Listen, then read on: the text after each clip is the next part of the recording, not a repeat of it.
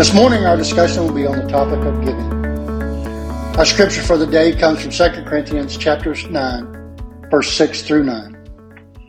He says, "Remember this, a farmer who plants only a few seeds will get a small crop, but the one who plants generously will get a generous crop.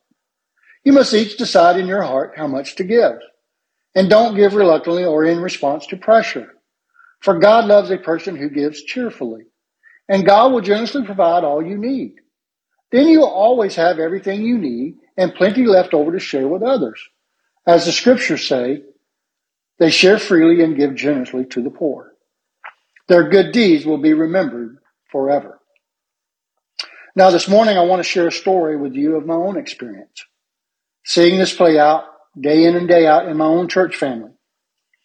When I started in the children's ministry some 18 years ago, we had a very small group of kids, and that was fine. I was just getting started in ministry, and that worked for me. But as I grew in the Lord, He began to instill in me that the more I stretched myself in my giving and of my time and resources, the more opportunities to share the gospel with children would grow. So over time, I increased my volunteer hours, looking and praying for more opportunities to share the gospel with the children in our community. Now back then, as I said, we had a very small group on Wednesday night. But as time went, the Lord encouraged me to put in more time. And as I did, we would come up with opportunities to bring the kids in through various activities with the opportunity to share the gospel. As we did this, we would encourage them to bring a friend. But now we have to be able to support those functions, and each time we would trust the Lord to provide.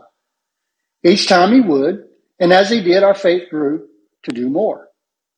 As we did more, others began to notice and was encouraged to give resources to the ministry, and as they could see that God was clearly doing something. As time passed, we saw our church family continue to give more and more generously, not just in their giving of resources, but of their prayers and encouragement and of their time. Our goal in the beginning was to reach as many children with the gospel as Jesus Christ as God would provide. We have seen our children's ministry grow exponentially over the last 18 years. And as I watch what God has done in our ministry, that is what He does with His church. That is what Paul is speaking of in these passages of Scripture. When we freely decide in our hearts we want to catch the contagion of Christian giving and give it wholeheartedly, whether it be our time, our money, our prayers, we actively are participating in the growth of the church of Jesus Christ. We are storing up righteous deeds that will, as Paul says, be remembered forever in the kingdom of heaven. We all have some gifts or talents that has been given to us by Almighty Creator God. It would be a shame for us to waste or hoard it.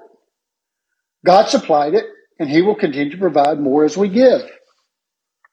In verse 8, He says, God will generously provide all you need and plenty left over to share with others. Now, I can truly confess I didn't fully understand all this when I first started in our ministry. But God has taught me so much about giving of ourselves to the cause of Christ, and I can honestly say I've reaped way more than I could ever sow. You see, none of us will ever come close to giving more than what Christ has given to each one of us. His all. He gave everything. He emptied Himself. Philippians 2:7. So my hope this morning is that you are encouraged to be stretched a little more. Ask God how you can use your talents and your gifts to serve His church. I promise you won't be disappointed you did. Let's pray. Gracious Heavenly Father, thank you so much for the gifts and the talents you have given each one of us. We thank you that you showed us an example of what giving oneself to others really looks like. Lord, I'm so privileged to see what you have accomplished with the gifts and the talents and the sacrifices that your people extend to further the message of your great love for humanity. Lord, your word says you love a cheerful giver. Cheerful is a condition of the heart. It is the motive in which we give. Lord, may our hearts be cheerful today. Thank you, Lord Jesus.